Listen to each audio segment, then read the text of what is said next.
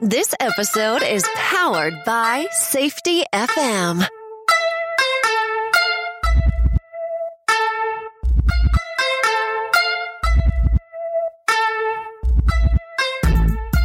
Welcome to the Safety Consultant Podcast. I am your host, Sheldon Primus.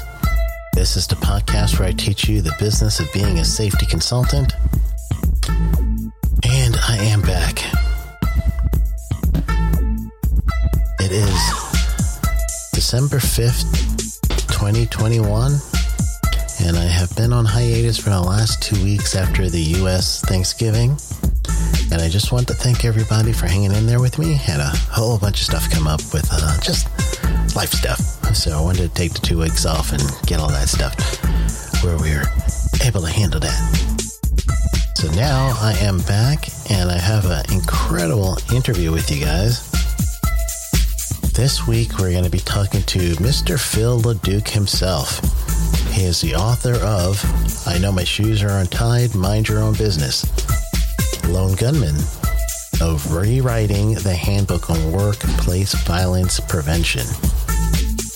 Then his new book, Blood in My Pockets is Blood on Your Hands. And this is a better approach to worker safety. In this episode, since the Alec Baldwin tragedy that happened, I was the first person I thought about and even texted on the day when the news came out was Mr. Phil LeDuc, because that's actually his part of safety. Not only is he a speaker and a writer, and we're talking about writing, I mean prolific writing. This man can write. If you have not seen any of his articles in business journals like Entrepreneur magazine and Thrive Global and all the other places that he's written for, then you've been like living under a rock. The man is like prolific in his writing. But he also is a safety consultant for those in the movies. So I just thought, hey, let me give him a call and see if you want to talk to us a little bit about some of the safety features that you would see there and his take on what happened. And then also we talked a lot about what we do, writing and safety consulting, and the safety world is now. So it's going to be a very comprehensive interview. So you only have me talking to you right now. I'm not going to come back with any other thing after the interview. So I'm going to wish you guys a wonderful rest of the week. Go get them.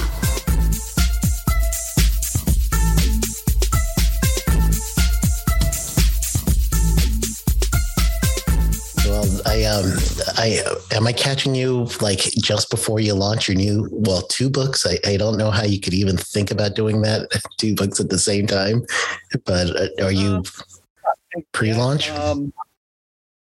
Not quite pre-launch. How it got started was I was going to write, my second book was supposed to be Blood on My Hands. Blood in My Pockets is Blood on Your Hands. And my publisher is sort of the straight-laced, very business-like, very linear thinker. Got great ideas, very creative, but a linear thinker and more of a project manager. Yeah. My publicist is her partner, and she's all over the board. So she calls me up one day and says, well, what do you know about workplace violence? And I said, well, it's been a while since I perpetrated any. And she said, no, we need to get a book out on that. Well, as it happened, I used to work for a company where we had within 2 months, 2 cases of fatal workplace attacks. But neither one of them was in the workplace. One guy waited for his estranged wife to pull out of the parking lot, pulled up next to her and shot her 4 times in the head. Wow. Another one, unrelated to that. The first was in Kentucky. The second was in Georgia. Same kind of thing. His wife was divorcing him, and he thought she was cheating. She went out for a drink with a couple of coworkers, but rode with one guy in particular. When they got out of the car, he shot them both dead. So our CEO who are going to become an expert on how we prevent workplace violence prevention. So that became the lone gunman. So then I got back to, I had almost finished Blood in My Hands, Blood in My Pockets is Blood on Your Hands. And so that came out shortly after. We spaced it a little bit. And the next book was supposed to be Loving an Addict. My ex-wife and the mother of my daughter and my half daughter, as I call her, she's my daughter's half sister, died of a heroin overdose. And I'd been divorced from her for 30 years, but it's one of those things where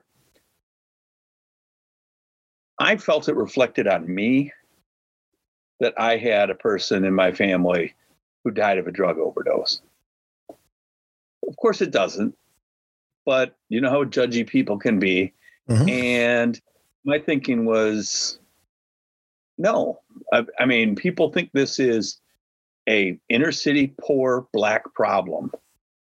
And it is a affluent suburban white problem. And Dave Chappelle said, and I'll clean it up for. Yeah, you don't have to. I'm fine. you say whatever you want. I'm good. I just put on a little sticker and then a little tick, and then we're fine. Say what you want. I'm good. What Dave Chappelle said, in one of his stand-ups, he's talking about the horribleness of the opioid epidemic. He said, I really relate to white people on this because they didn't give a shit about the crack epidemic, and I don't give a fuck about their opioid epidemic. Yeah. And I just got tired of hearing people say, oh, it was the weirdest thing. My girlfriend at work's nephew, 36 years old, died of a heart attack. I just want to scream, yeah, that's what happened when you pump enough fucking heroin through your heart. You know, natural consequences. I just don't, and I talk about a lot of unpopular things in all my books. But was that where the moniker safety malcontent came from, or was that just how did that develop? Well, safety's pretty screwed up. I came out of organizational development, where you had scientific method was the backbone of this, because people were suspicious of organizational development, even of training. And it wasn't until Deming's rules that said, hey, you got to have training. You got to train these people. Until people started to adopt it and they had to get certified or their customers wouldn't accept them as vendors. So while they thought they had to do it, it immediately started to make things better. Safety, all they know is OSHA came out, and now they have to do this thing called safety. And I've met so many people who don't do it well, so many people who study it from afar, and safety isn't a thing. Oh, geez, I'm drawing a blank on his name, but Ron Gant. Ron Gant. We all, a bunch of us contributed to 1% Safer, which is billed as they brought the 100 and there was going to be 150 greatest thinkers on performance improvement and safety, and get us together and each write a chapter of a book. Okay. Well, the one I liked the best wasn't my own. It was Ron's. It's about the backup cameras you have in cars now. Mm-hmm. And the first thing it says is, look around for safety. And he said, so I looked around for safety. I didn't see any, and I kept going. And I've been preaching for, it's like the blind leading the stupid. I've been preaching to people that we don't need to redo everything to do safety. We need to take the critical few, get that right. And we've got some pretty soft-headed imbeciles working on safety. And they said, they come up with an idea. Mm-hmm. They're going to fix the barn up like a theater and put on a play. And yes. It's like, no, you just, this isn't that hard. And people call me angry. No, I just have a very short tolerance, maybe? Tolerance for stupidity, especially the obstinately stupid, the people that are proud that they're stupid. I bought a self-help published book. I didn't know it was self-published because Amazon should put a warning label on there, but I'm reading it on a plane. And I really wanted to get this guy's perspective. Mm-hmm. And I said, well, I didn't go to any fancy university. I learned everything I know by working on the shop floor. The first page, now I'm notorious for having typos in my stuff, but the first page was so rife with disconnected ideas and things like this. It's like, I put it in the flap. Mm-hmm. So this can be someone else's problem. And I thought, nope. It's not even coming back with you? No. I said, he says, anything you wish to discard. I took it, I tore it down the back of the book and threw it away. So she goes, wow. You must hate this book. But it was gibberish. But we not only tolerate gibberish, we promulgate gibberish. No, we institutionalize gibberish. We make it to such a degree that to get out of the gibberish, you're going to have to do some hoops and ladders and shoots and all that to get out of the stupidness. Yes, and we say this must be. I wrote early in my writing career, I wrote an article called "Why We Don't Follow the Rules." I was my first work. That was the first thing I'd written. No, my first thing I wrote and was for publication was what's wrong with safety training and how to fix it. And it talked about measurable, observable objectives, training it, just-in-time training. It was pretty forward thinking for most people in safety. That landed me a columnist job for the I think it's bigger than Playboy or GQ. It's Metalworking and Fabricating magazine. Okay. And yeah, nobody's heard of it. No. Actually, I have not. I'm not even going to play. I have not. Yeah. It was a small trade publication. Yeah. But then it started to balloon up. I got this fan base from this, and my boss told me that I had to write a blog. And I said, no. And he said, yes, you do. And I said, no, I don't. So we went back and forth, and I said, I'll do it. He goes, well, what's your problem with blogs? I said, they're self-indulgent crap. They're for people who can't get published. They're for 13-year-old girls to tell the world who the cute boys are. Mm-hmm. I don't want to be part of this world. And, but since I got involved, so I started writing this, but I'm writing what I want, when I want, how I want. In the flair that you want, because you just don't write, and you're prolific on writing. And then not only are you prolific on writing, but your flair and your copy. And I'm one of these people that has to deal with copy a lot. And I normally see headlines on copy that don't bore you midway through reading it. And yours is like, oh shit, I got to read what Phil just did.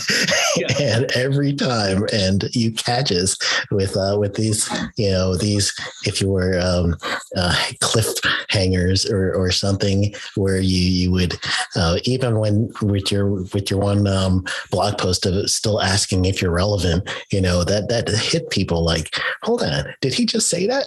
Is he still asking? Is he asking everyone? Is he still relevant? And you have a way with writing that is a gift. It is truly a gift. I appreciate that. I made a commitment, though, to myself that I was no longer going to write anything once a week, I have a blog. I have my own deadline. I said, I'm not going to write anything unless I have something to say, which makes sense, right? Except that's the worst thing you can do with whether it be a blog or podcast or television program, whatever it is. Your audience needs to be able to say, okay, Saturday at noon, the new whatever comes out. Yeah. And I'd rather put out something I care about than just put out something that's crap. And I wish there were more people that would do that. Are you trying to say like there's too much crap out there? Go ahead. There's too much crap out of Scott Geller as one person for the entire industry. We're not only going with too much shit, but now we're saying it's Scott Geller shit. So we're going even deeper. And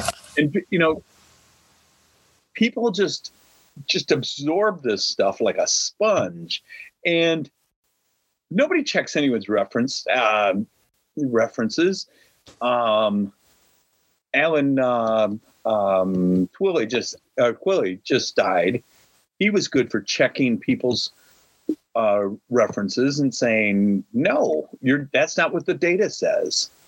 There's been a handful of others early in safety that would embrace the scientific method. Now it's just the Wild West, and we live in the Facebook generation.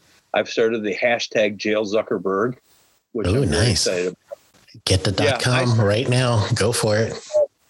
I put Jail Zuckerberg on just about anything I do. And then he started putting erectile dysfunction ads on my page. So, oh, man. That is, isn't that funny? I just want to grab that thought real quick. So let's say that that on the broad spectrum, and this is our whole society, and I believe this goes to the root of the stupidity in every industry.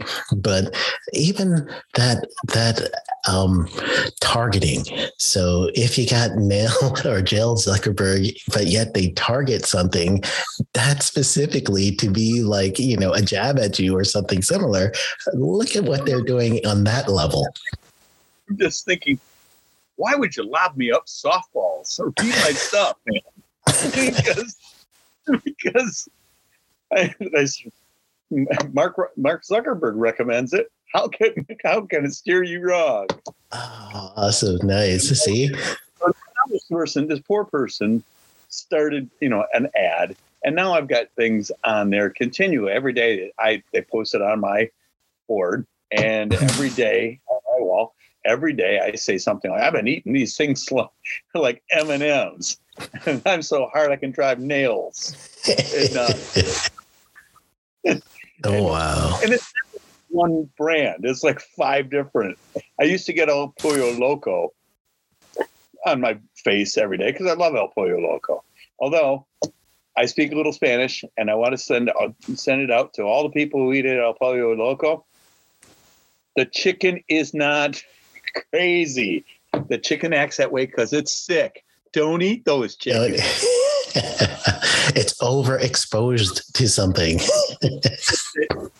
It's either a fungus. I've watched House. All kind of that. That's right. It's overexposure. Come on. You're getting hysteria. Don't. But no, I love El Pollo Loco, and that's funny that they target you with that. But I don't know that they did but they put me in Facebook jail because I posted, boy, that really, that just really hits you on the head. And they suspended me from posting for 7 days because they said it was promoting violence. They did the literal thing. So, yeah, because, I don't know if you've ever been in trouble with Facebook, but they do this. You can appeal it, which they automatically come back. Nope, it meets our standards. And then you can appeal that. Now, the first 2 appeals are artificial intelligence, which one could say, I believe Mark Zuckerberg is artificial intelligence. But if I post that, I would get the warning, misleading information, because there's no proof that Mark Zuckerberg is intelligent.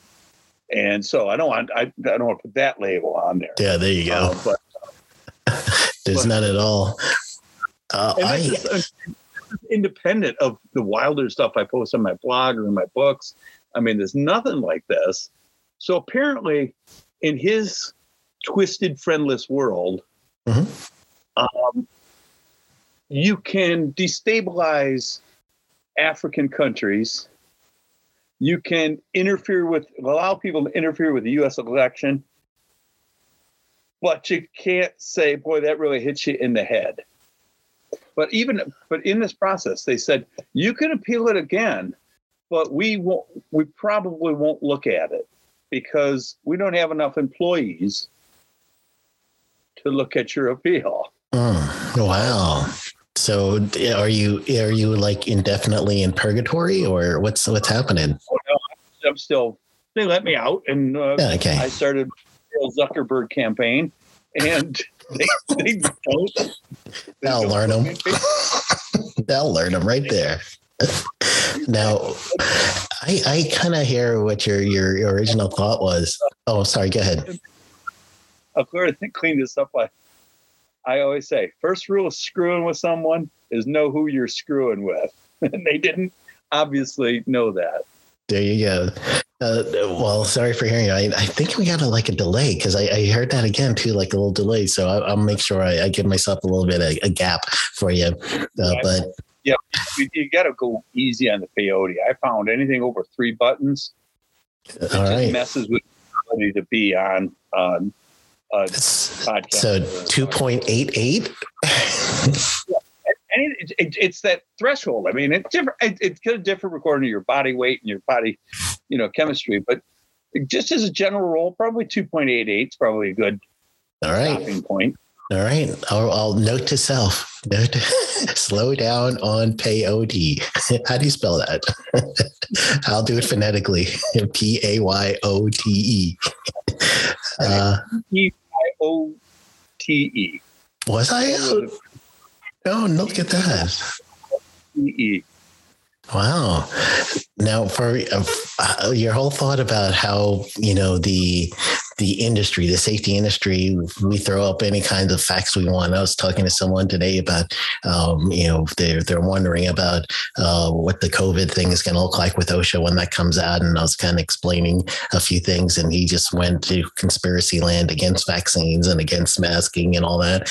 And the root cause to that, to me, seemed, and this is someone that I think is quality and safety, but I think that since we got away from the old school of vetting things, and this is society wise, and I think it's the root cause of social media and consumption of easy consumption, that no one wants to go back and look for peer reviewed material anymore. I kind of like your way of doing that. When you have the president of the United States coming out and saying this is all a hoax, inject chlorine bleach into yourself, there's a lot of stupid people out there, and there's a lot of sheeple, and there's also a lot of things that they did flat ass wrong with COVID.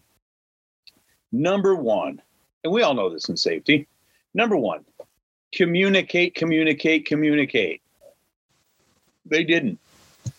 They created this invisible enemy that was going to stalk you and kill you. I was very anti-mask when it was first proposed that this was an airborne illness.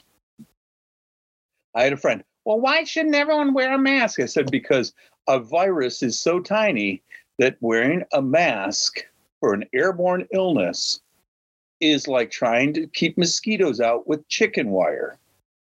It's not going to work.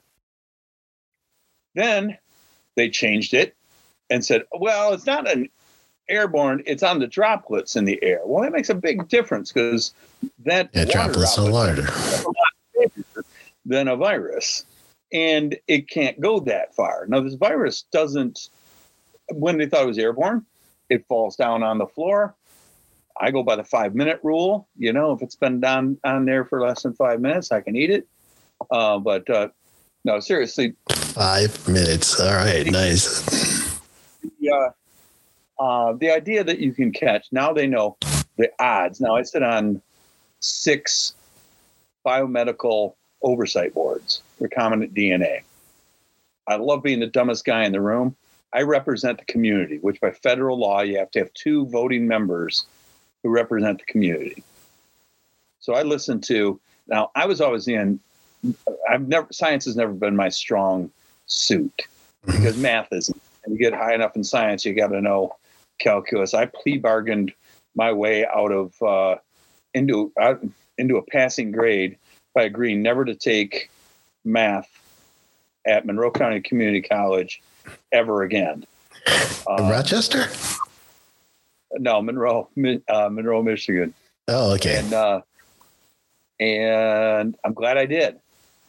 And so science is never my strong point. But what I love about this is it's like getting a semester of science in a 1-hour meeting. Because I always thought, well, a virologist could talk to a biologist who can talk to, a chemist who can talk to a veterinarian. No, they all have their own lexicon and their own nomenclatures. So they have to dumb it down to the point where everyone in the room understands it. And it's great because we get the information before the CDC politicizes it, and the WHO gets it, and we get the actual results that are coming in. And we can ask the virologist and say, hey, how serious is this? I never heard this man curse, but when he first heard about it, which was about, when it was known that they couldn't keep it a secret, he found out about it. And he said, if this gets over here, we're bleeped. And I said, what? He said, yeah. He said, this is going to spread like wildfire, and it's going to be a catastrophe. Wow. And it turned out that people didn't act fast enough, and people can point to this person or that person. But back to how the CDC failed. Number one, they didn't communicate properly. Gather your facts.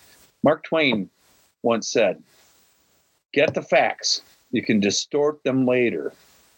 And I always love that because I use it in a class on problem solving. Gather your facts first. Find out what that means. And then do that. In the meantime, until you have your facts, until you know whether or not it's airborne or droplet-borne or blood-borne, seal the border off from the countries that are coming in. Yeah. There's been other presidents who have had far greater things like Ebola, Bill Clinton, George Bush, and Barack Obama. So it goes across the thing. All had cases that could have turned into an Ebola outbreak in the United States. But the first thing they did is shut down the airports from the places that had the outbreak. But so we didn't communicate it. Yeah. Didn't act. And when we did act, we made it optional. In Michigan, it's like, well, we're going to have an executive order, but we're not going to enforce it. Now think back to when you were a teenager. If your parents said, okay, here are the rules that we expect you to live by. If you live under my roof, you're going to follow these rules, but we are not going to enforce it. Oh, we already all know a family in our brain, best friends or whoever, where their kids are running amok. And we all know that they have rules, but they never enforce them. We all know those people. So that's what happened. Yeah. And, with here, and then it became a political symbol. If you wore a mask, you were this. If you didn't wear a mask, you were this. And it's ridiculous. We've lived within this country the fact that you can't walk into stores without shoes on. You can't walk into a restaurant with no shirt on. Yeah. no shoes, no service. We grew up with that. I mean, for my entire life, I knew that. Now, there are some areas like the beach communities where that they'll let you come in to a convenience store without shoes on or a shirt. But by and large, most of us throughout the United States have lived with that. We live with other rules. We learned that you don't talk in class. I never quite learned that rule, but if you did, you suffered the consequences. So why people? Now, the question for those in safety, and especially with that conversation in this moment right now, when the Biden administration says that you're going to have a choice of two things. One is the actually vaccination, unless it's military contract, and then you must. But I mean, into the general public, where you're going to have, or I should say, OSHA's jurisdiction, where you have to have where it is either the vaccine or the weekly testing. I have a problem with the weekly testing because I'm thinking if the hazard that you're telling us, CDC, what is it, 15 minutes, 6 feet of transmission or within a 24-hour period, then that's exposure. So if you're telling that's exposure, and then why aren't we testing more? I actually think that once a week is too lax. Why? And then the other part of that is truly the vaccine. Yeah, you're supposed to. That's my idea. But safety right now, you have safety officers that are allowing owners not to vaccinate for political reasons. What's the disconnect? Why aren't they seeing a hazard exposure, hazard control? Okay. Well, I'm a consultant to the film industry, but in high school, I took a class in mass media. And they talked about one thing that I got one thing out of high school that I still think about. And it's if you're making a horror movie and you make it so scary, you don't add any comic relief. You build so much tension. It's like a switch flicks in people's heads and disbelief sets in.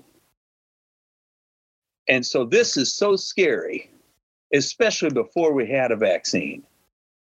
So scary that people would say, "Oh, this doesn't exist. It's just the flu." I said it was just the flu because at first that's the way it looked. Poor communication. But my stepmom died of COVID, but she was really old, and I don't know. Sorry, all you old people listen to the podcast, but when a 98-year-old dies, I don't say, "Oh my God, that's so terrible. Were they ill?" I figure anything over 90, you get up in the morning. That's a gift. Oh yeah. I mean, you're at the twilight of you're in your twilight years. So, but I know a lot of people who've been affected by it personally. Half my family are vaccinated and are pro-vaccinations. The other half are anti. But I'm not a constitutional scholar. But I know this, I had in government class, I had to learn the preamble to the Constitution. And in the Constitution, it says, promote the general welfare of the people. That gives the government the right to do this. Because if I'm vaccinated, you're not vaccinated, I pose a threat to you. You don't pose the threat to me. I'll get it, but it'll be a much milder case. The masking really is important for people who have been vaccinated so that they don't, there's people with lupus, other deficiencies where they can't get this. Yeah. So we owe it to them. As far as safety people who are allowing owners to do that, why don't they just let the owners come through with a bullwhip and beat the people? Why don't they let the owners just set a person on fire for fun? I mean, that's the kind of stupidity I'm asking. I'm questioning. You're not doing your job. If OSHA says this, well, what if I get fired? Yeah, that would really suck. You're going to get fired from a job where they ask you to put people's lives at risk. But you're interjecting your politics into people's lives. And I'm against that. Yeah. So I really think that those people should take a hard look at whether or not they should work in safety.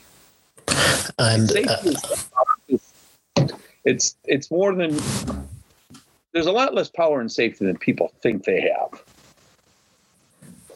And I once telling, and they said, well, what happens if I don't follow the rules? I said, I don't care. I said, I ain't your mama. I ain't your boss. I don't even like you. If you don't do what I'm suggesting you should be doing, and you fall to your death, I'm still going to go home, have a good meal, and sleep well. I said, but I can't have you undermining what I'm saying to the people who don't want to die. And so I said, so if I represent your father or some authority figure in your life, deal with it. But I'm just telling you what our protocols are. The protocols are to prevent you from putting yourself at risk. My job is not to save lives. My job is to provide people the information they need to save their own lives. Now, that might just sound like a lot of hyperbole, but I say that because if a safety person can get that through their thick head, that they're not a mother hen, that they're not a policeman, that they're there to provide information so that people can make smarter choices to save their own lives. You approach safety completely differently. You start to I didn't catch that. Genuine. Could you try? You get a genuine connection with people, and I get people like on movie sets where they'll start out and they'll either hide or they'll give me the stink eye. Yeah. And when I tell them, I said, I'm a different kind of safety. I'm not the guy who's on your back. I'm the guy who has your back. So I said, I'm a direct line to the studio.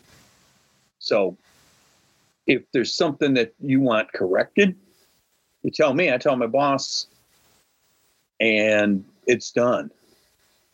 Or you can go to your boss or your union steward, and you can go through this layer, this layer, this layer. So I don't care. I just want to make sure that you, not only that you are minimizing your risks, but that you feel safety. Because the quickest way to get hurt is to not feel safe, to feel unsure of yourself. Now, afraid of, don't climb to the top of a building. You're gonna. Yeah, you're asking for it at that point, right? Because you already have a whole bunch of things set up against you that you're willing to overlook. And then when you get in that position, you've locked yourself into a result that may have been predictable if you acted earlier by not putting yourself in that position. But then that goes down the whole line. What did the supervisor ask of you at that time, at that moment that you made that decision? And then you get context to that person's decision. But I had another thought that came up, and now that we've started to get some more release and information on the Alec Baldwin thing, I know you're not responsible for that set, but I would imagine if you guys in the industry are doing some sort of learning team or some sort of lessons learned from this, is this one of those things where there's enough lessons learned and people were just so hardcore breaking the rules that they're into where litigation needs to happen, and this is so far off the norm that we as outsiders don't think that this guy's really broke the rules? Or is there some tweaking in there that you think you could learn from in a learning team setting? What would you do if you're facilitating a learning team regarding this issue? Well, first of all, we're doing exactly what we usually do in safety. We're going to do a incident investigation. So where do we do it? In a conference room. I mean, they need to be looking at this. Couple of things that I find troubling. One, and let me jump back. I think it's important to know a little bit about how the industry works.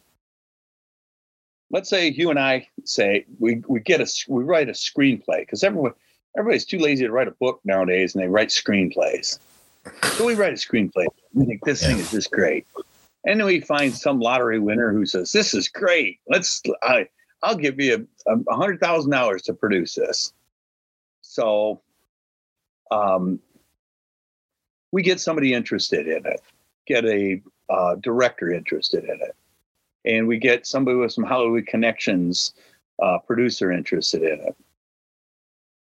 And then those people hire a couple more people. They form a production company. They go to a studio and then they say, "Studio, here's what we have." And it is just like you've seen in the movies and on television. You need to break it down to like, this is Godzilla meets Breakfast at Tiffany's. And then you have about 30 seconds to give them the gist of it. If they're interested, they'll want to know more, and they'll say, "Hey, sounds great. We're going to give you X amount of money, and our insurance carrier will insure you, because we're basically, vouching for you." Yeah. So the production company is its own LLC, limited liability corporation. And they're answerable to the studio, because the studio can always say, "Sorry, we're pulling the money. Sorry, the insurance won't cover you."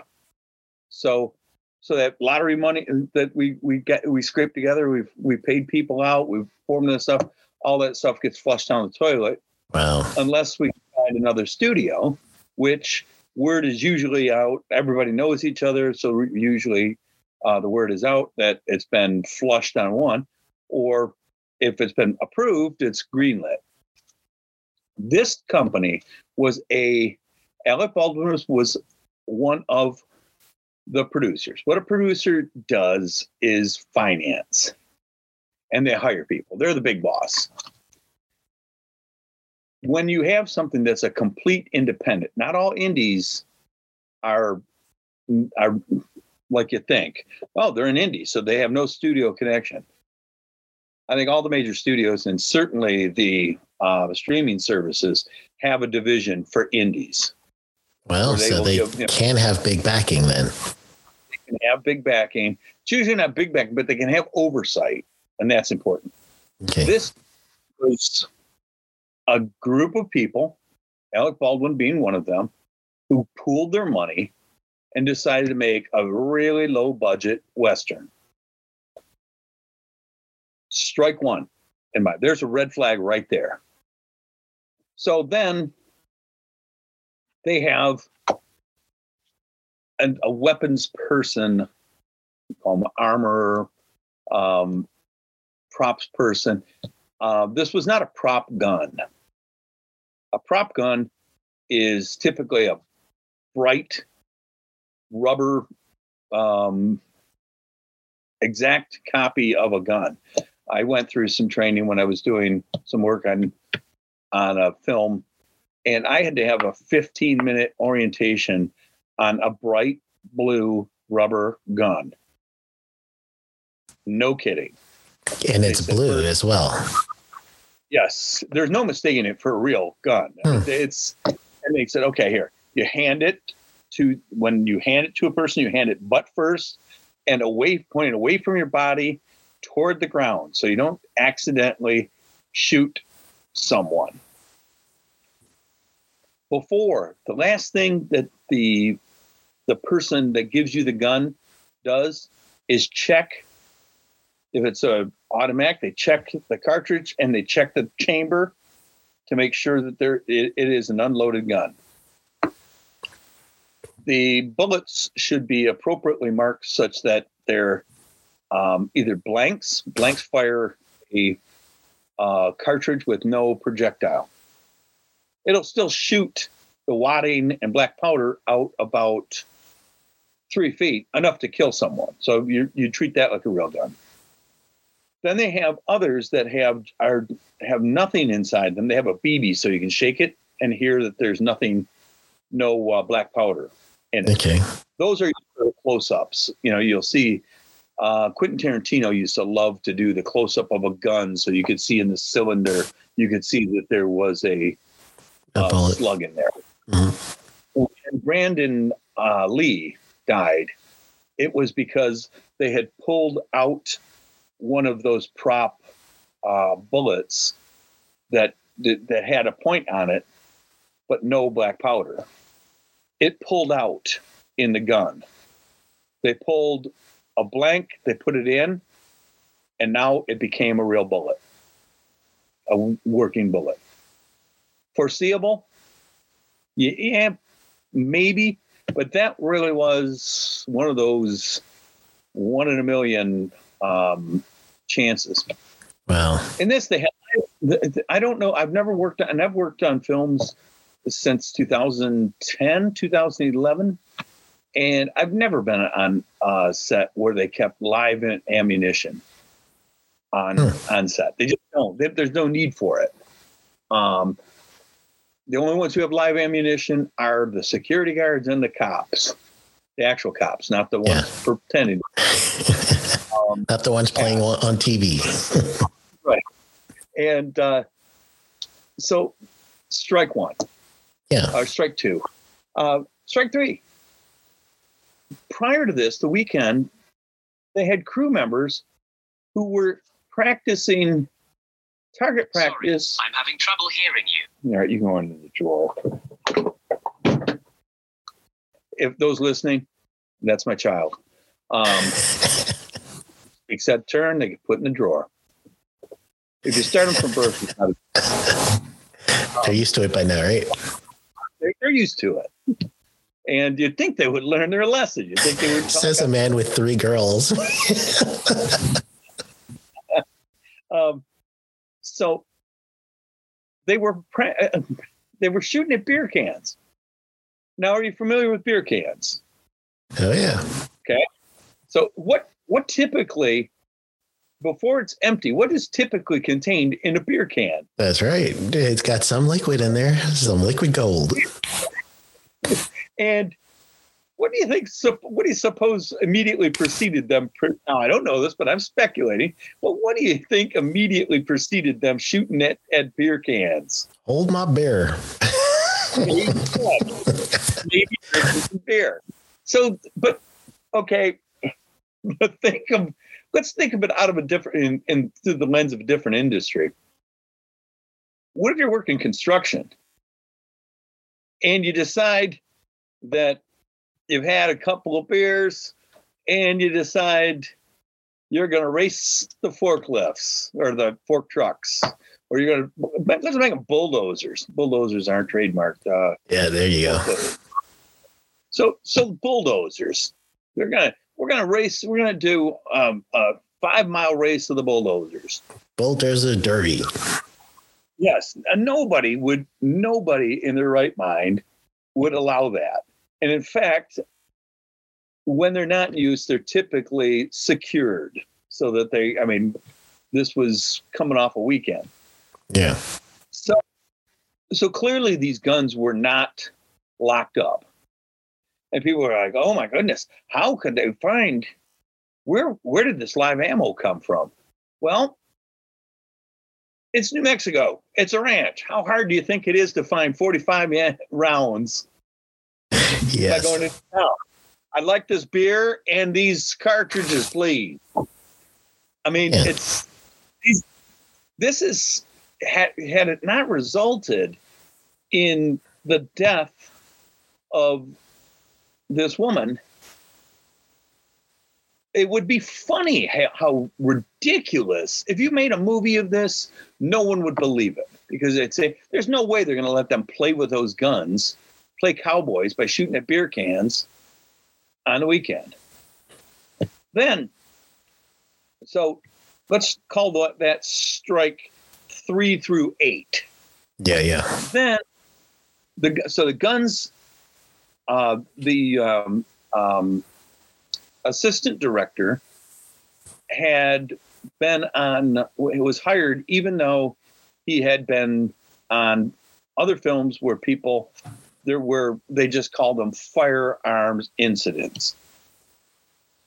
I don't think you hire someone like that. I mean, just like you don't choose the Uber driver who's on probation for drunk driving. Maybe you just wait 5 minutes and choose the next one. But it wasn't like that. So then I have a problem with who this woman was, not who she was as a person, but what was her role? Cinematographer. She was the camera operator. She was the chief photography. Okay, these things, these are roles that while they're not mutually exclusive, you typically don't have one person doing all three of them. There's enough of a full-time job. I don't know. There's been a lot of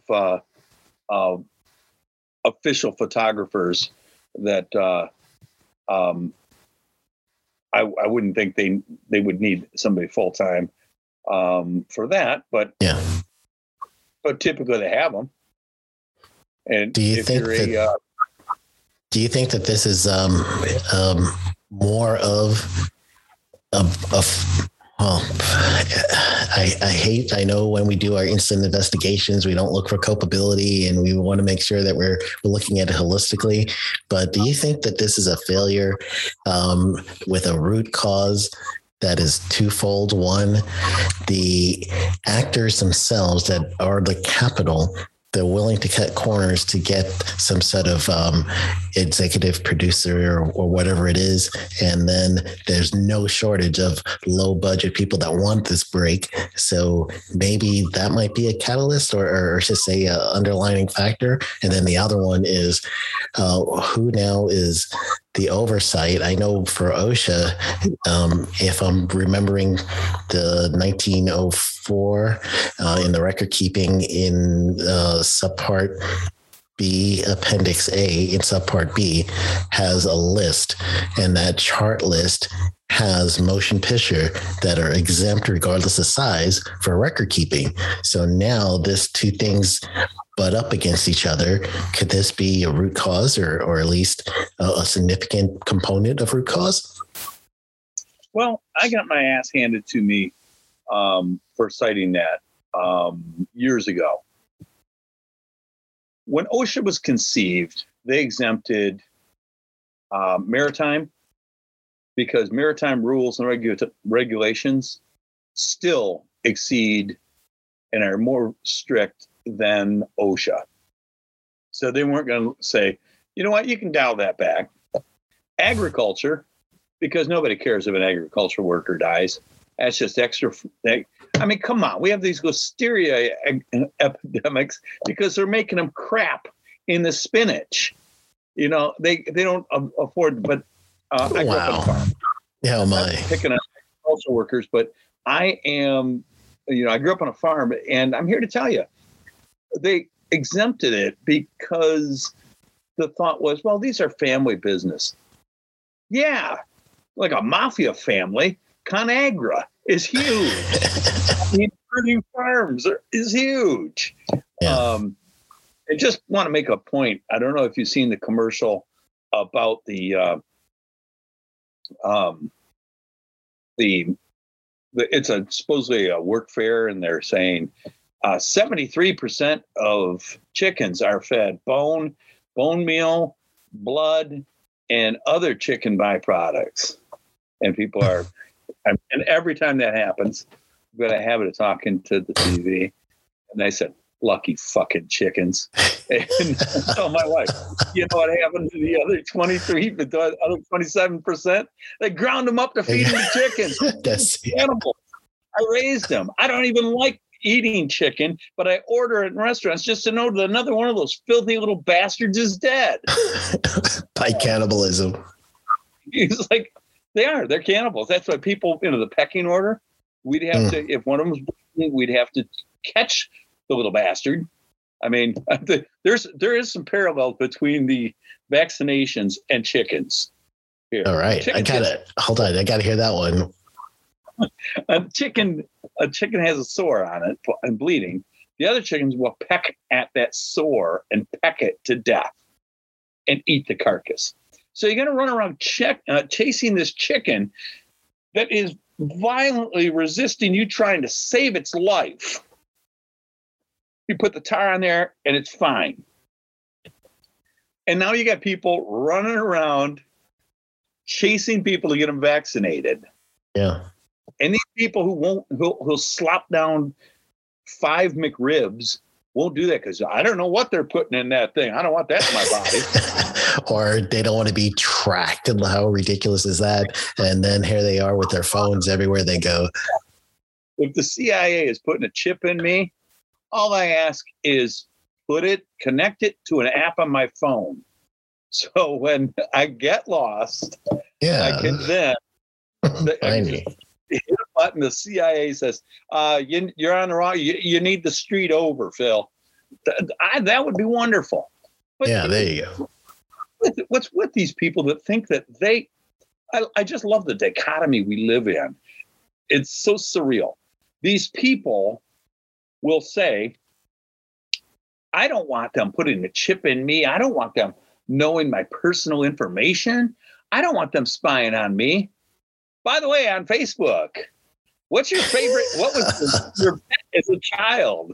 So I've taken again to answering most of those kind of goofy, apparently fun questions with, I'm sorry, Mr. Zuckerberg, that information is not for sale.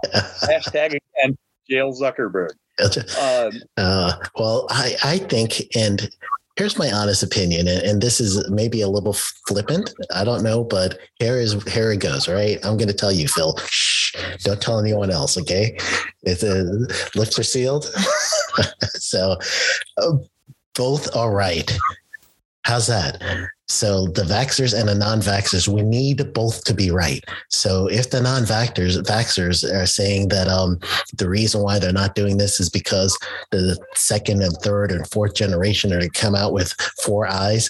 All right, well, the 20 or 30% of you, when that time comes around, then okay, you saved us. We thank you. You saved us. But for us who are vaccinated or whatever, we're doing it for the immediate. We want to live now. We don't care about the second and this.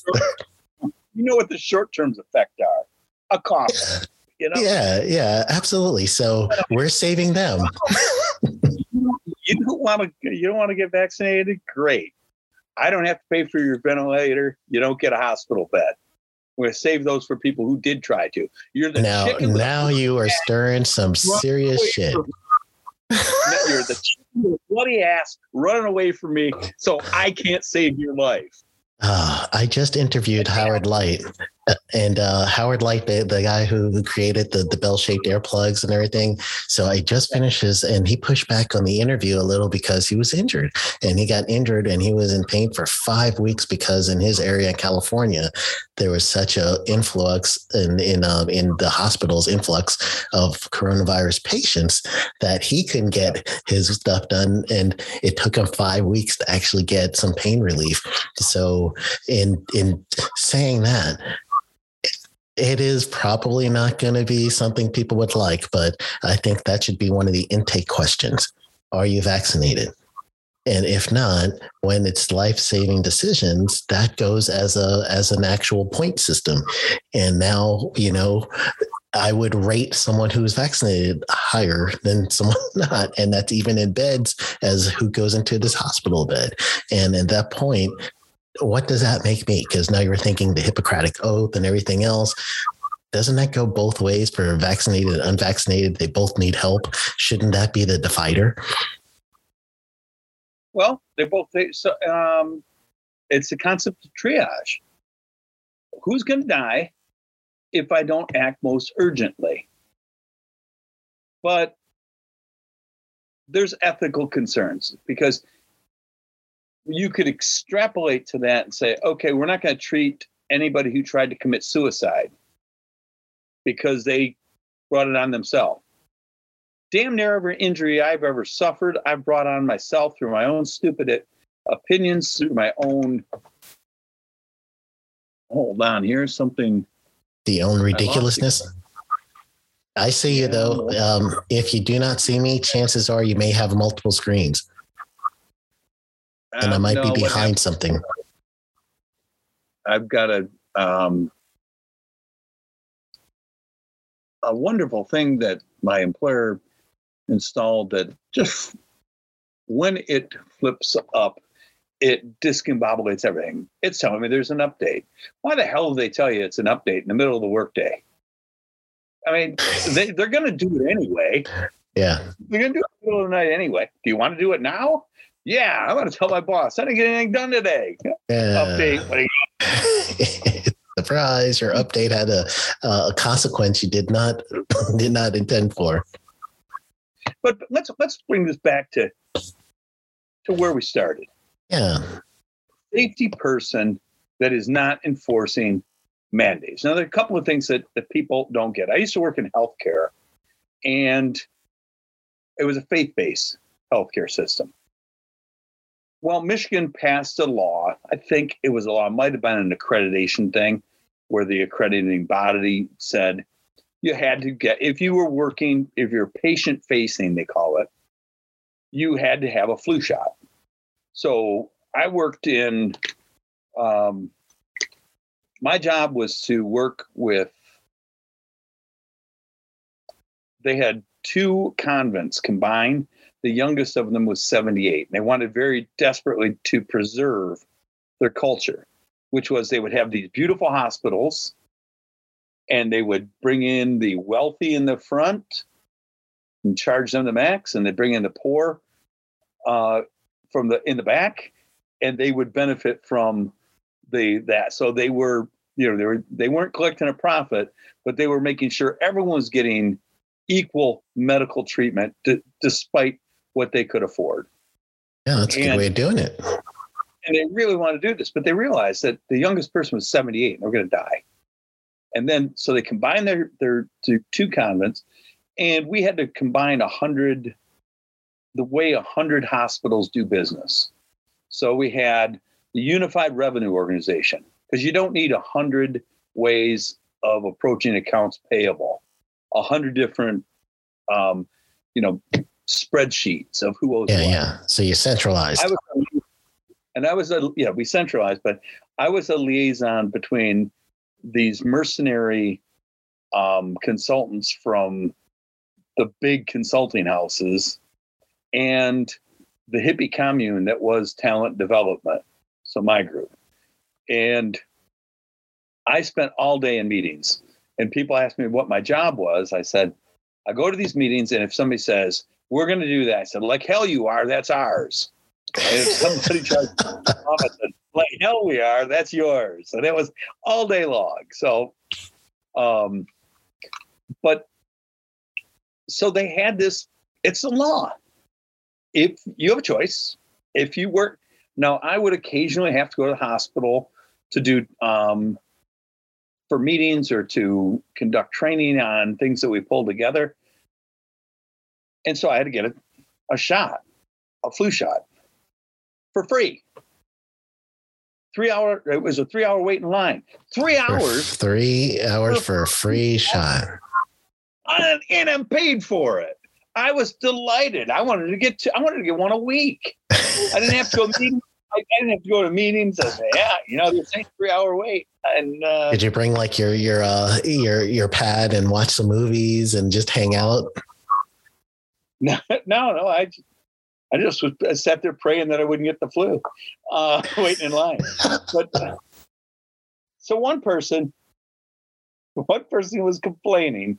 We had a bunch of people, and it's not fear of the vaccine. It wasn't back then. It wasn't a fear of the vaccine.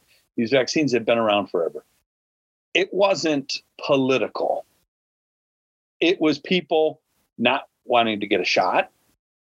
The shots hurt. Mm-hmm. It variety of reasons. They scared of needles, all kinds of things.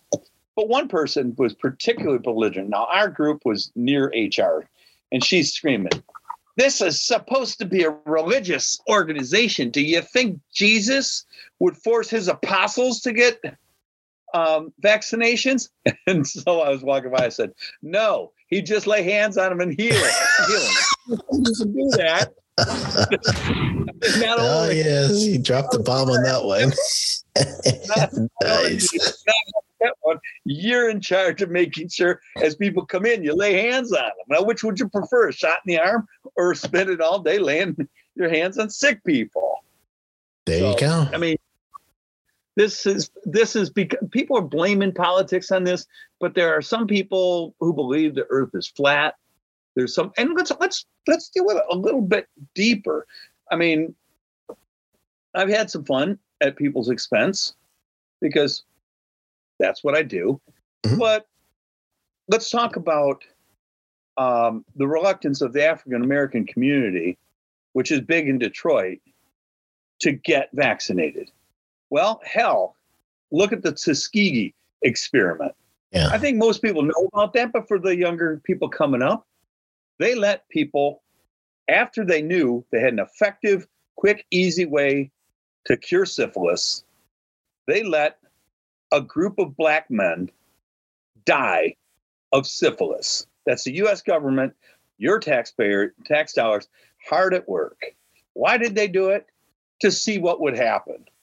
With the placebo. You know what happened? They died. Yeah, with the placebo. Yeah, if we don't treat it, what will happen? They knew for 300 years what would happen. But they wanted to see. There's no, that's unconscionable. Yeah. And there's a lot of people who don't trust the government. Well, it's more than that, too, because in especially with the African American community, there's been so many different areas that the system has let us down in, even when it comes to let's say you're going to try to get screening for some sort of medical care. There's things it's just baked into the medical system from the early years that says, the black person has thicker cells, so therefore they could withstand pain a little bit more. So now we could do these medicine or these experiments on them because they have a higher threshold of pain. And no, it's straight bullshit. And then there's a whole bunch of other things that they would do, and the system just kept failing. So that's why in the medical system, even down to who's going to go in first to get the triage treatment, you might look at the melanin of your skin to figure out who's getting seen first. well, I'm going to give you one of the philisms that I have used many times when I would make a complaint at my job, and they said, Phil, I don't know what to tell you. That guy does that to everybody. And I shot back, and this has happened numerous times. I said, when I was a kid and a bully would beat the hell out of me, I didn't give a shit that he was beating up other kids. I wanted him to stop hurting me. Yes. And so let's assume that wackadoodle idea of thicker cells means that you can withstand more pain. It doesn't mean you want more pain. Yes. It's ridiculous. It's a ridiculous thing. But that is something that goes on in this country. And yes, there are certain things that the government has to keep secret. There's many things. I used to work, now this will scare the bejesus out of people. I used to work as a security guard at the Fermi nuclear plant, Fermi 2. Well. And I had information about where guards were posted, protocols, how things would work. And if I signed a paper that said if I divulged any of that, even accidentally, I was guilty of treason. I was forced to sign a confession for a crime. But yeah, especially now, you don't want terrorists getting a hold of that information. Oh, no. But at the time, this was 9/11, I quit because it just seemed I was working in a prison and they were going to load the rods and it was going to be active. And I just didn't want to do that the rest of my life. I mean, that was a lot of pressure, and I'm not the most precise guy. Yeah. So, yeah, you want to be precise in that. You don't want to miss any chain link fence that's been cut. You want to make sure everything is nice and safe. And it was quasi-military. So I won't give any of the particulars, but I was in a truck and I had to watch this area. And I wanted to know why I couldn't just park the truck at that area, because they had identified it as a potential weakness. Why can't I just park the truck there? Go do something else. Take the keys with it. We have cameras on it. They don't want out of the box thinkers in that kind of thing. They want, yes, sir, I will sit here, I will stay awake, and I will watch the hell out of that spot. Excellent. So we'd have to do these logs. This is just basic security. So I'd always put in 5-minute increments, no activity at this time. And everyone would put in like 5 half a minutes. page log, and I would ask one that your pencil whipping it. My record was 88 pages. Mostly thought I saw a cat. There was no cat. Oh, okay. That's great. Now you for your writing and your career, I'm like you, but not like in any kind of scale like you have. But when I first started writing, I was writing technical things for journals and wastewater journals, and that's another one of my hats. I'm a wastewater operator, and I was writing for a couple different journals at the time. And then what? I'm a wastewater creator. Oh yes, that's right. You make it, I treat it. Okay. Yeah. So. We got it. Before it got to you, I went through a lot. It went through a lot of mileage. So with the technical writing, you end up having to really think things through. And for journal writing, when you're getting peer reviewed and everything else, I'm one of these APA writers, and I write everything in APA with my Bloom taxonomy as I'm looking for my objectives to make sure at the end the objectives I can match and make sure that when I say the person can describe something in the beginning, at the end when I'm checking their learning, they're going to describe what my objectives is, So in those cases, and when we're thinking of that, that is the structure side of writing. And then when you get into the creative side of writing, when you're trying to do information that you provide, and I believe you're using Medium as your outlet for your blogs, the Authority Project. Right now, my publisher is Mariah Publications. So that's where my books come from. My blog is on WordPress. That's completely me. Then I entered the 4 contests that they did. I didn't even place in the top. We had 10,000 entries, and I didn't even make the top 9,900. And so naturally, I think it's a lame piece of shit. But Authority Magazine is a feeder to Thrive Global. Okay. And so when you see the series, it's usually one that I either wrote the question. I write most of the questions, but my editor is a really, for lack of a better term, just a sweet guy. He wants people to feel good after they've read these things. Mm-hmm. But he likes my edge to the questions. So that's a good thing. Now, Medium, sorry for calling you a lame piece of shit. But But damn it, would have killed you to give me. They had honorable mention, no prizes. They could have. I've written nearly 1,000 pieces of work for them for free. Well, That's not true.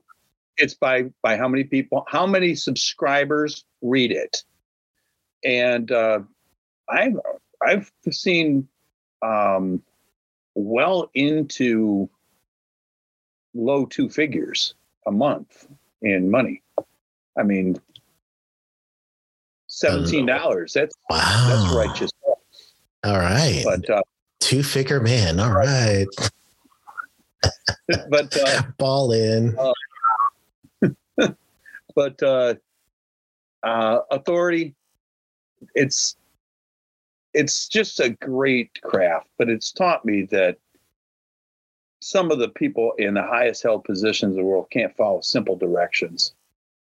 I'm ready to slap a couple of publicists because they'll change the questions. I had one series. The series was Women of the C-Suite.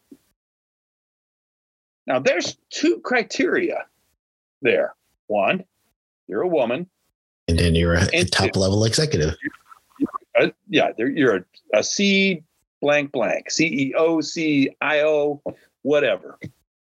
So this guy sends in a response where he just changed it. Every question, what's it like to be a woman in a predominantly a population predominantly populated by men? He just changed that. What's it like to be a man working the C-suite? And so I sent it to my publicist. I reject. I said, rejected.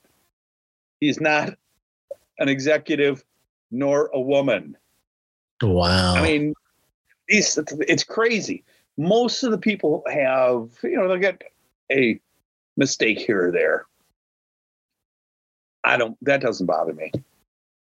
Who am I kidding? It bothers me. But because I've got, if they change the format, I got to go back in and change it all back so that I can submit it. So the best of these, I get them and I literally have nothing to do except add my author's bio, and I send it in, and it grinds it through the machine. And they're terrific to work with. And I've met a lot of very cool people doing that, and it's well worth it. And almost all of the stuff that I write, they submit to Thrive Global, which opens it up to an even bigger audience that take these things more serious. Medium is more of a you write for their blog. Yeah. And I don't think there's much vetting that goes on. But they're a wonderful magazine. They're like Boys Life for grown-ups. That's great. Now, another. Have you ever thought about how weird it is that Boy Scouts of America are essentially training tomorrow's serial killers? They issue you a knife. They give them an axe. They teach them to navigate in the woods, to dig. They give them a shovel, teach them how to tie knots. Give those Eagle Scouts a panel van. You got Ted Bundy. Panel van with 8-track. You need an 8-track in there. Exactly. That is complete. And a little helter skelter too. I was never a Boy Scout because I didn't want to be called a weebelo. I just saw way too much potential for teasing. Oh, yes. So I wanted that axe and I wanted that knife. Oh, man. I had another one of these questions on your writing, because since you got the books and everything, and I like your style, first of all, on your covers, where you got the the panel with the name running off the side with the different colors, but it's all solid with the white legend. And then the picture. There's always that one little picture that's gonna capture you. The bloody hand, or the guy tying the shoes, or at least the gun pointing at you. You've got all those. Are you doing that too, or is that just part of the publishing and just write it and they figure out that part? No, I wanted a family of books. I wanted people to be able to look at one of my books and know that it was the same. So the band, each one has a different color with my name, and the first version, they wanted the title up the side, and I said, you know what? More people are going to read the book because I wrote it than they are because of the title. Uh-huh. And I sent a markup that I had done, kind of a mock-up, I should say, that I'd done in Photoshop. And that's not a paid endorsement. Photoshop, if you think it is, you better send me a check. And more than $17, damn it. That's chump change. You need triple figures. Triple figures. You go to Wendy's with $17. You come home with 2 sandwiches and disappointment. Sorry. So I mocked it up what I wanted, and the only thing they changed on the first one, I had actually taken a picture of my work shoes, and they found a stock photo of that. And all the others I've done myself, but then my publisher cleans them up because, as I said, I'm not a detail person. And but yeah, I run it by them and ask their opinion. And there's one thing I would like to address, if I could. When I write my first one, some of these are almost sort of embarrassing because they have so many typos. Now, I don't mind typos in general because it really gets under the skin of the uptight academic safety people. And until you get under somebody's skin and get away from their logical wall of pompousness and hit them at a visceral level, they can't. I mean, we've done magnetic imaging that shows that what we think are logical decisions are actually created in the part of the brain that covers that and creates emotions. Yeah. So unless you hit an emotional level, and I get them a little bit off their game, get them a little edgy, and me saying something, they can, put their finger on it and say, well, I disagree with this. If I assert something, but if I use there versus there, I don't do it deliberately, but they made it clear, my publisher and my publicist said, no one can edit your books. And I said, well, it needs that. So nope, we need it to be that stream of consciousness, you cut out in the middle of a sentence and move on to a different topic. We want that. And I said, okay. And I cheated a little, did some self-editing. Then the second one, Lone Gunman, I've caught some things in there that I wish weren't in there. Just typo kind of stuff. In Blood in My Pocket, I had my daughter, who is a professional editor, edit it for me. Oh, nice. And she's fantastic. But she also gets, well, she said to me once, you can be really hard to follow. And she said, well, we could be watching a nature program on TV about cheetahs. And you'll look over at me and say, I don't really like pie. And I'm thinking, okay, how did we get from the cheetah? Now I can tell, people ask, I can say, well, that made me think of this, which made me think of this, which made me think of this, which made me think of this, which made me think of this. So I said this. Yep. But I do it in a split second. She goes, sometimes I can connect the dots. Other times I just walk away. So, oh yeah, my wife and daughter tell me that. My son all the time. I do the same exact thing, and the reason is I may have just a trigger that I don't know what it is. Just some trigger got me going. Even the smell, and then all of a sudden, what blurted out my mouth has no context. Yes, exactly. Sheldonism, she calls it. Yeah, I have people who collect philisms. I used to have a client, a whole book of my daughter collects things that I say they were going to be for my the biography she wants to write about me, and then it was going to be chapter titles, and now she said, now I should just put this just in no context, just things that you've said. Yes, tell her to read if she hasn't already the Matthew McConaughey book. It's called Green Lights. It is written like that, and it's even the audiobook is him doing it, and it's phenomenal. But the way you're describing what she wants, Matthew McConaughey, Green Lights. It's an amazing book. I read it in one day. That's great. I'll check it out. I have not seen that, but so. Hold on. Before you go on, that how does that make you feel? Your daughter actually going to do a biography of you? That's got to be good. She'll never do that. That's her way of encouraging me to die. How much is an inheritance again? That's why I always tell people that I have the best insurance against identity theft. No one wants to be me. All that gets you is debt and ass beatings. You're people do like what you wrote.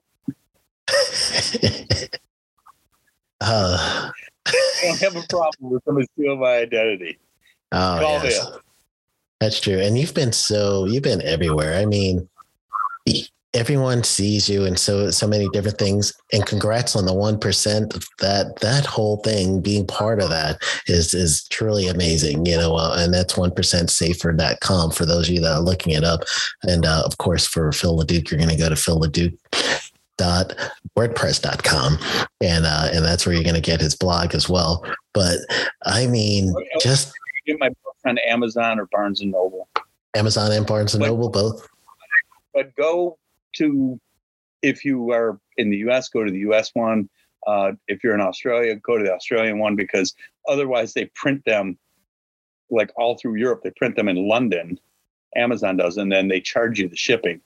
And it's outrageous. It's like might be hardcover would be $29 here, and it's $130 there. Dang. And that's for shipping. Wow. Yeah.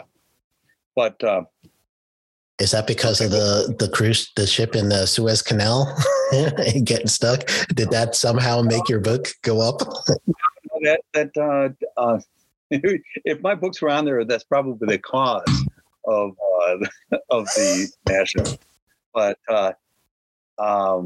you were going to ask something about the book besides, and then you put the plug in, and I derailed everything. No. Actually, I was just for just the idea truly from what I'm seeing here is as the series as you like it. I like that idea. I love also the fact that the branding, we could tell that it's you. How easy was writing this next one? And is the next one I Know My Shoes Are Untied, Mind Your Business?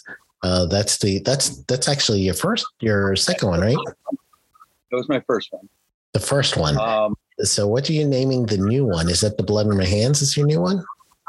No, that's been out.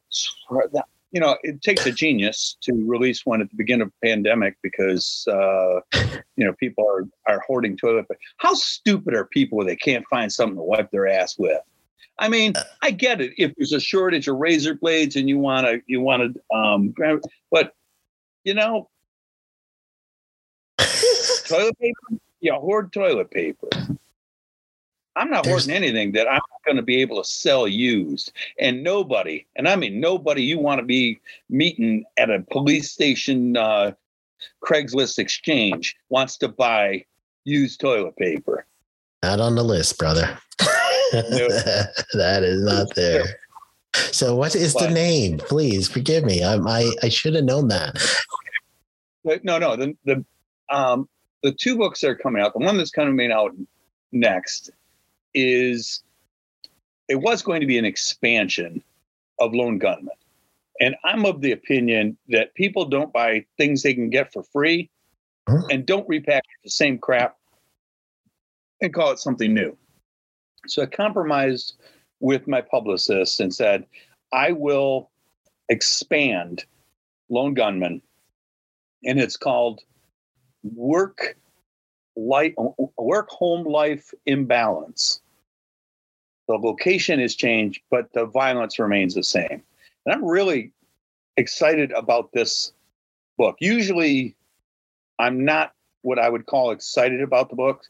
I'm excited for the first 15 minutes, and then it's like, shit, I got to write a book. Yeah. and it's like, I got to sit down, I got to write. This one, a good friend of mine who I went to high school with was a section chief of the in the FBI. Oh. In my research, I found that workplace violence is usually an outgrowth of domestic violence. So I sent it to a friend of mine, and I said, what needs to change on this? And he said, you chicken out. You chicken out on the gun issue. Now, I grew up on a farm. I am pro-gun ownership. I don't own guns. But I don't own emus either. But if you like emus, as long as it's a consenting emu, I'm not going to do that. But if you like emus and you want to own an emu and it's not hurting anybody else, God bless you. So anyway, he was a lifelong member of the NRA and splintered off and is now on the board of a pro-responsible gun ownership. And so he turned me on to a bunch of facts.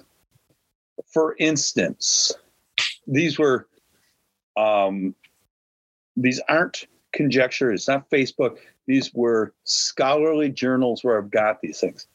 It blew my mind that 51% of mass shootings, 51%, so more than half, have a specific target in mind. They start the shooting. Even if they go and they shoot, 35 bystanders, people, they have a specific person. And they don't know why. Because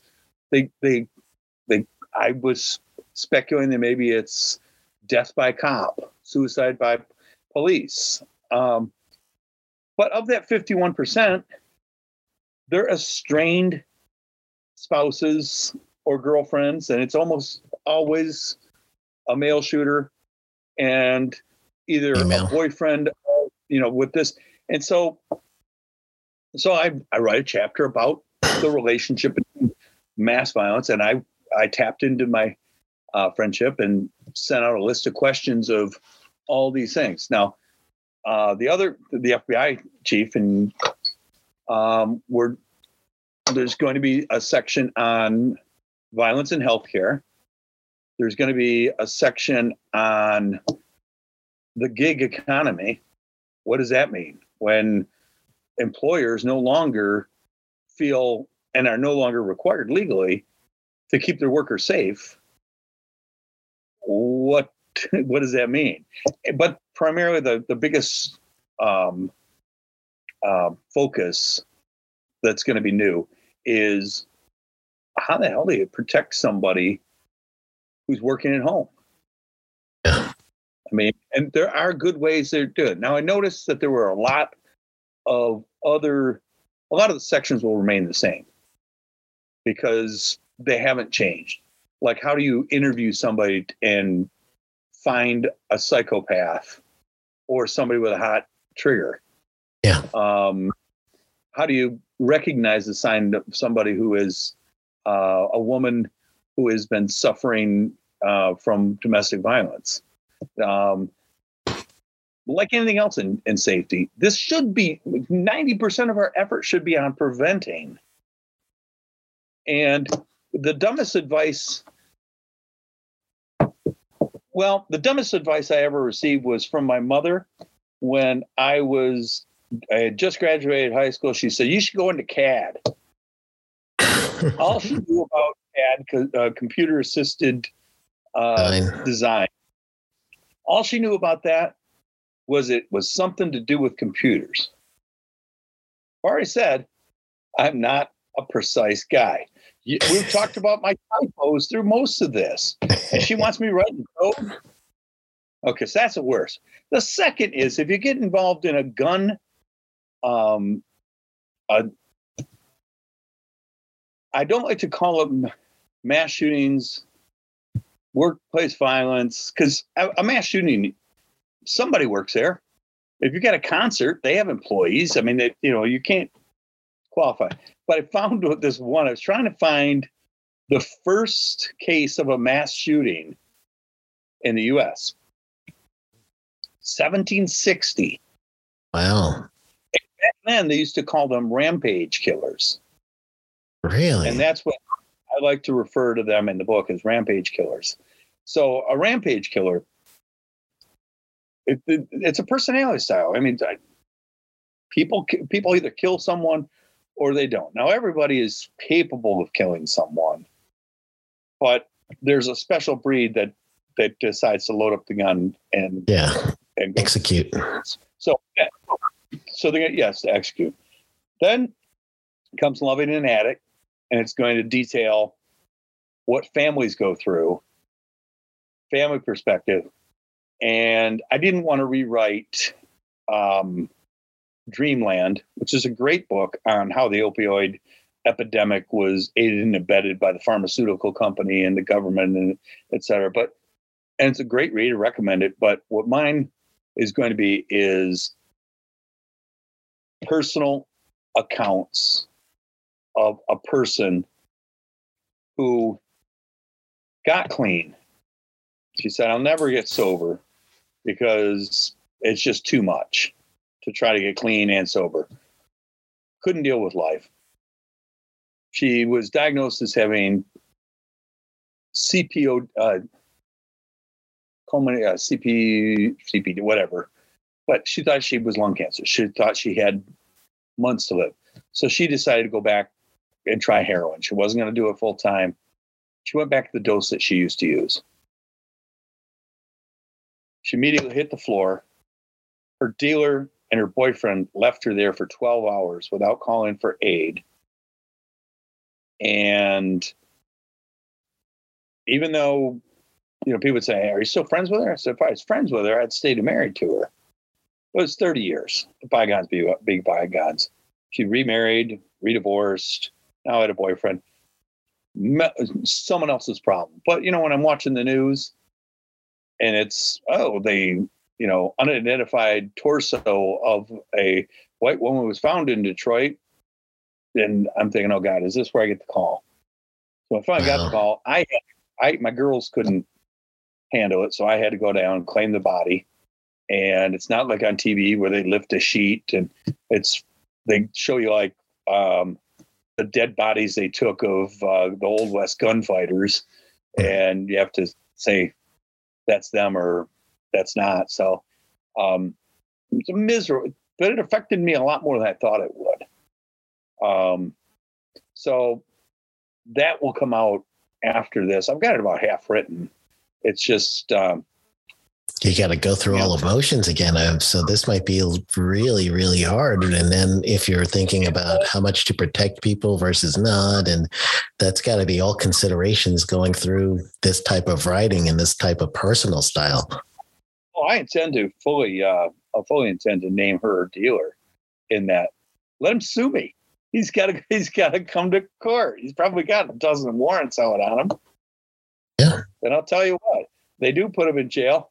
I'll buy a carton of cigarettes for the first ass beating and supply the biggest, ugliest, meanest, most violent offender I can find in there and keep them in cartons of cigarettes while he enjoys his day. There's always a thing with jailhouse justice, isn't there? Yeah, no one should have been just treated like that, like a piece of trash, so they could continue to party. And actually, one of my friends early in my junior high school years, actually from junior high school going into high school, she was found that way. And this was in the 80s in New York. And she was found in one of those drug dens, I guess it was, and they left her. So yeah. I understand that one. Yeah, it's just, you don't have to have a personal, strong, attachment to the person to recognize that that's a human being that was thrown away like trash. And so, yeah, there's gonna be something, and this is something I pushed back. I didn't want to write, but I've become the author that talks about things that people don't want to talk about it, because I believe if we don't talk about it, nothing ever changes. And I love this country. I love my community. But that doesn't mean I don't think that there's weird ways and places that it could improve. I love safety. That's why I push back so hard. I mean, what I do now is so much more interesting than, and I work on a movie. Once that movie's gone, so's that job. So I can just push that aside. Everything's better in retrospect. Yeah. It's like. Now, are you working the full spectrum on the movies? Are you there like for any type of movie? Do you get consulted for, or because I know there's the adult movie industry needs safety quite a bit for especially bloodborne pathogens and a few other obvious reasons. But if you're a male adult film star, you don't want to get too close to the clapboard. Pro tip: don't get too close to the clap. And they call it a clapboard for a reason. I work for a studio. I'm on contract for safety. I typically get called in to solve problems. So I'm like Batman. I wait around for them to make a call and say, I fill in. It's not all bad stuff. I fill in for people who are taking vacations. My colleagues on the team will take vacations. I'll fill in for them. I do a lot with documents, but yeah, I could be working. I do more action films than what they call walk and talks, where, you've got Woody Allen and somebody walking down the street in New York. Oh yeah. I do get involved in if there's issues, or it could be personality issues. I potentially get involved in those. Prior to this situation, I got the reputation of being the cooler, and I'm the guy who comes in and cools people out. So when I was working for other production, I was a partner in a global consultancy. And more of my work was in Hollywood. And as I did the work, they would say, this person is a bit of a pill. Can you come in and cool this guy out? Do you mind working with so-and-so? How about, have you ever worked with this person? It's like, yeah. So for me, it's easy. And this is a lesson that I think every safety person should take with them. And it's this. You come in and tell me, don't do that. You're doing that wrong. I'm telling you, if you do that way, then the person just looks at him and says, what? You don't know what I do. I've been doing this for 20 years. If there's a better way to do it, I'll hear it. But don't tell me I got to do this. Because I like to say, all I got to do is die. People used to say, all you got to do, the only thing sure in life is death and taxes. But after the Waco storm in Waco, now I know. All you got to do is die. Because if you don't pay your taxes, I pay taxes specifically to send guys in to kill you. Pay your fair share. You go. So. All right. I'm sure now, involved wouldn't necessarily agree with that. I was about to say, now you should give the email for all those letters that are going to come in. And usually I write right on my income taxes, please use these taxes to do construction on I-75 through Ohio. And, what's the point of paying taxes if you can't specify how you want them used? Yeah. And then name it. Well, they know right there. Name it for you. And I also like to pay strangers not to grow rye. Think of how powerful we are as a nation, where we the people, we own this stuff. We own aircraft carriers and nuclear missiles. We are so stinking rich that we can pay strangers hundreds of miles away not to grow rye. Think about that. Can't do that if you're in Ghana. Yeah. You got rye? We're so wealthy, we're so spoiled that we're stomping our feet over a vaccination. And yeah. Well, we're so wealthy that we have water to rinse our dishes before we put it in the dishwasher. That's how rich we are. Yes. I was in Mexico. I spent 1 week a month for 18 months going to Saltillo, Mexico, which is the Detroit of Mexico. Why anybody would aspire to that, I don't know. But my friend Jesus, which I would always refer to him as Jesus, and I would say, I'm going to Mexico, I'm going to see Jesus. And I hope I'm talking about a fat Mexican guy. But before you have all your enraged fans writing you about making fun of our Lord and Savior, when I told them how squeamish that made people, because they'd correct me, no, it's Jesus. So no, it's Jesus. If I said Joseph, you wouldn't say, no, it's Joseph. You don't correct people for that, But so anyway, I told him that, and he laughed, and he said, in Mexico, you don't see people who abbreviate Christopher to Chris, because Chris means Christ, and there's many Christophers, but there was only one Christ. And I thought, that's good enough for me. But I never told those people that. But that makes sense to me. Yeah, it makes a lot of sense. And usually, I used to teach a class in diversity. And boy, that was fun. I would put all blanks are blanks. That is like putting it right on the tee. Fill in that blank. And everyone was afraid to say anything. Somebody finally said, all blondes are dumb. I said, nope, that's a cop out.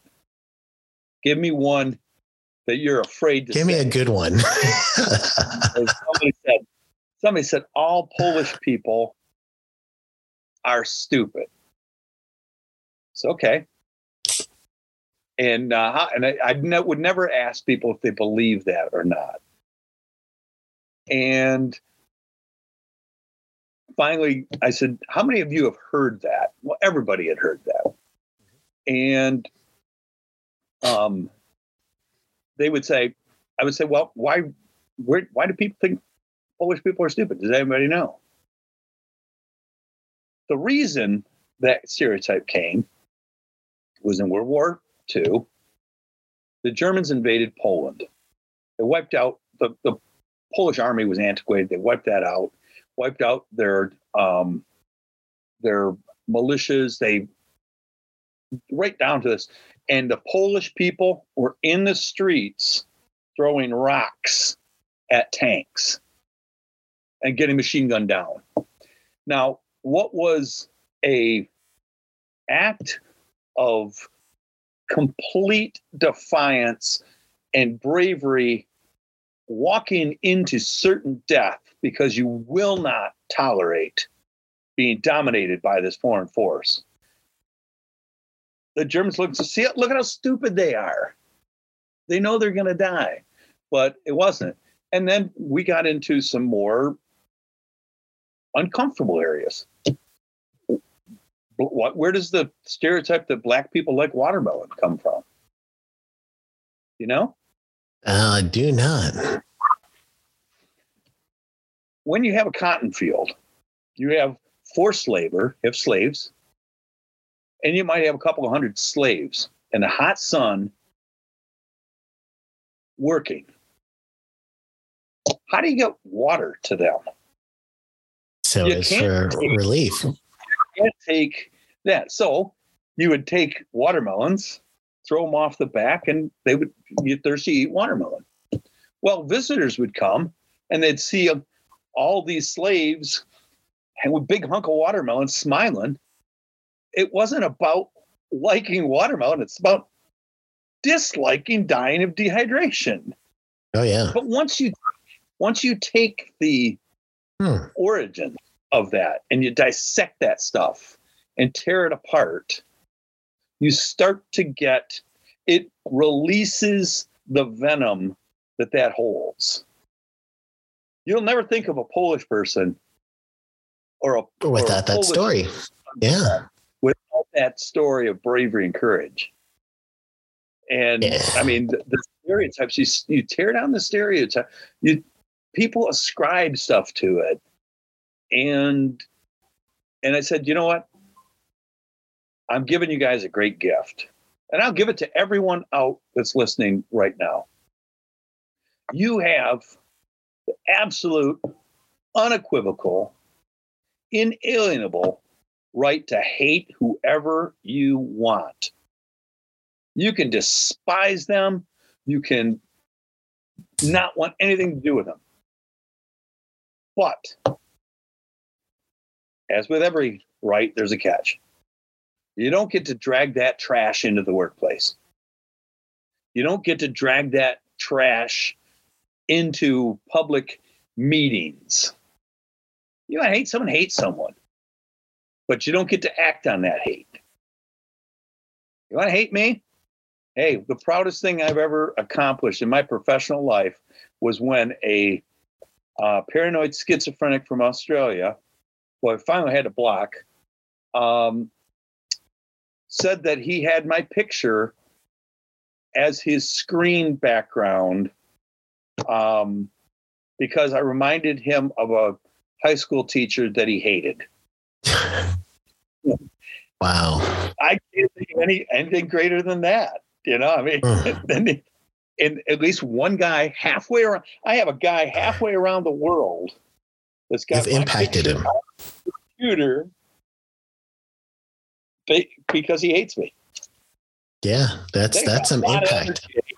It's a lot of energy. It may take a lot of more energy to get someone halfway around the world to hate you. And you've come up. You've come up in the world. You got haters on the other side of the world. You know, that's how you know you've made it. That's when you made it. Your celebrity gets away with murder, and I'm not going to feed into the Alec Baldwin thing here. I'm going to give you an example of a celebrity who got away with murder. Robert Blake. Oh, Beretta. Robert Blake was killed in the parking lot of a restaurant. His alibi was he forgot his gun in the restaurant and went back to retrieve it. In effect, his alibi was, I couldn't have committed this crime. I am too stupid. Now, if you or I had done that, we would be in jail. I've said it before. I'll say again, the hardest part of getting away with murder is luring your victim to Los Angeles, because it just seems like they've blown some pretty big calls. Yeah, no kidding. I remember that. Yeah, I do remember that. You got to hand it to them, though. You got to let them off when they have the cojones to come in and say, hey, look at me. I'm stupid. I'm a failure. And the lawyer was able to pull it off. And I was Beretta. Who doesn't like Beretta? Beretta wouldn't kill anybody. Got the parrot. Cockatiels don't kill the cockatiel. That's what it was. The white cockatiel. Yeah. So tell everyone how to get to you, man, and when to look out for the book. The book I hope to have to press by the end of the year. I'll be. I don't know why. I would probably sell more books if I promoted them, but well, I tried to. I did a book reading on Lone Gunman here. It went over really well. So I was headed down to New Orleans to do a VPPPPA conference. Another P in there? Anyway, conference. I was there that year in New Orleans. I spoke at that one. Like 2017-ish, 2018-ish. Yeah. I remember that one. So I was speaking. They gave me I did 2 speeches for them, and one of them I gave out copies of my book, just for a reference. But I had my publicist call the national bookstore with a brick and mortar one that I will not name, but you could probably figure out, and said, hey, why don't I do a book event while I'm here? The guy laughed at my publicist and said, oh, our readers don't go in for that sort of thing.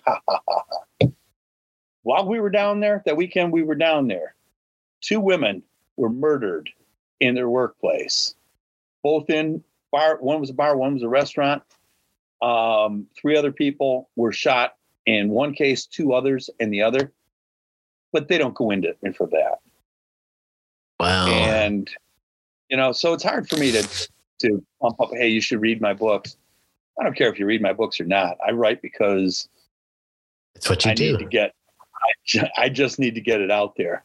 And I like the books like I Know My Shoes Are Untied and Blood in My Pockets. Both those I wrote because I wanted a nice place for finding the stuff that's hard to find. Something when it was published in a magazine in Australia, or something that was that. But I also wrote new material and expanded on that because, like I said, I wouldn't buy that book, and I'm not going to write and try and sell a book that I wouldn't buy.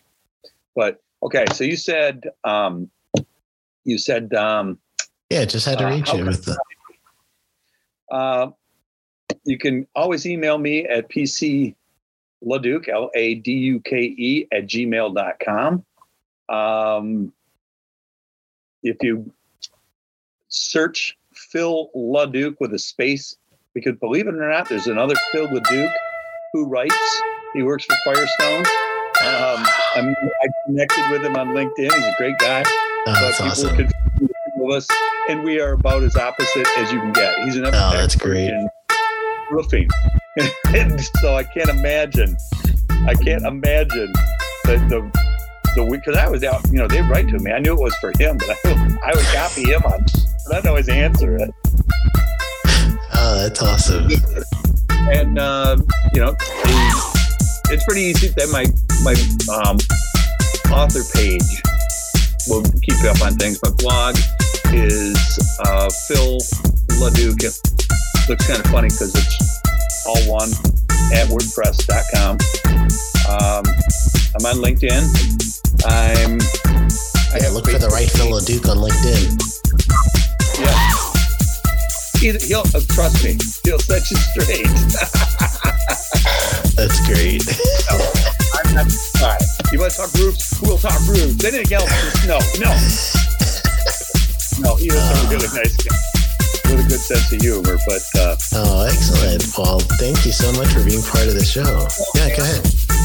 This program, if you hated anything I had to say, if I offended you in any way, remember, I'm Phil the Duke that works at Firestone, not the guy who look. He's a dick. Yeah, that guy. Don't want to have anything to do with that guy. Oh, man. I had a great time. Thank you so much, man. This was fun. Thank you.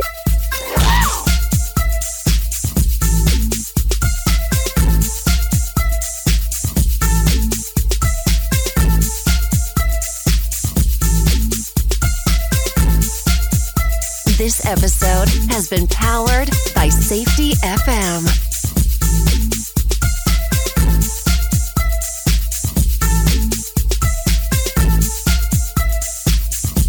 The views and opinions expressed on this podcast or broadcast are those of the host and its guest and do not necessarily reflect the official policy or position of the company.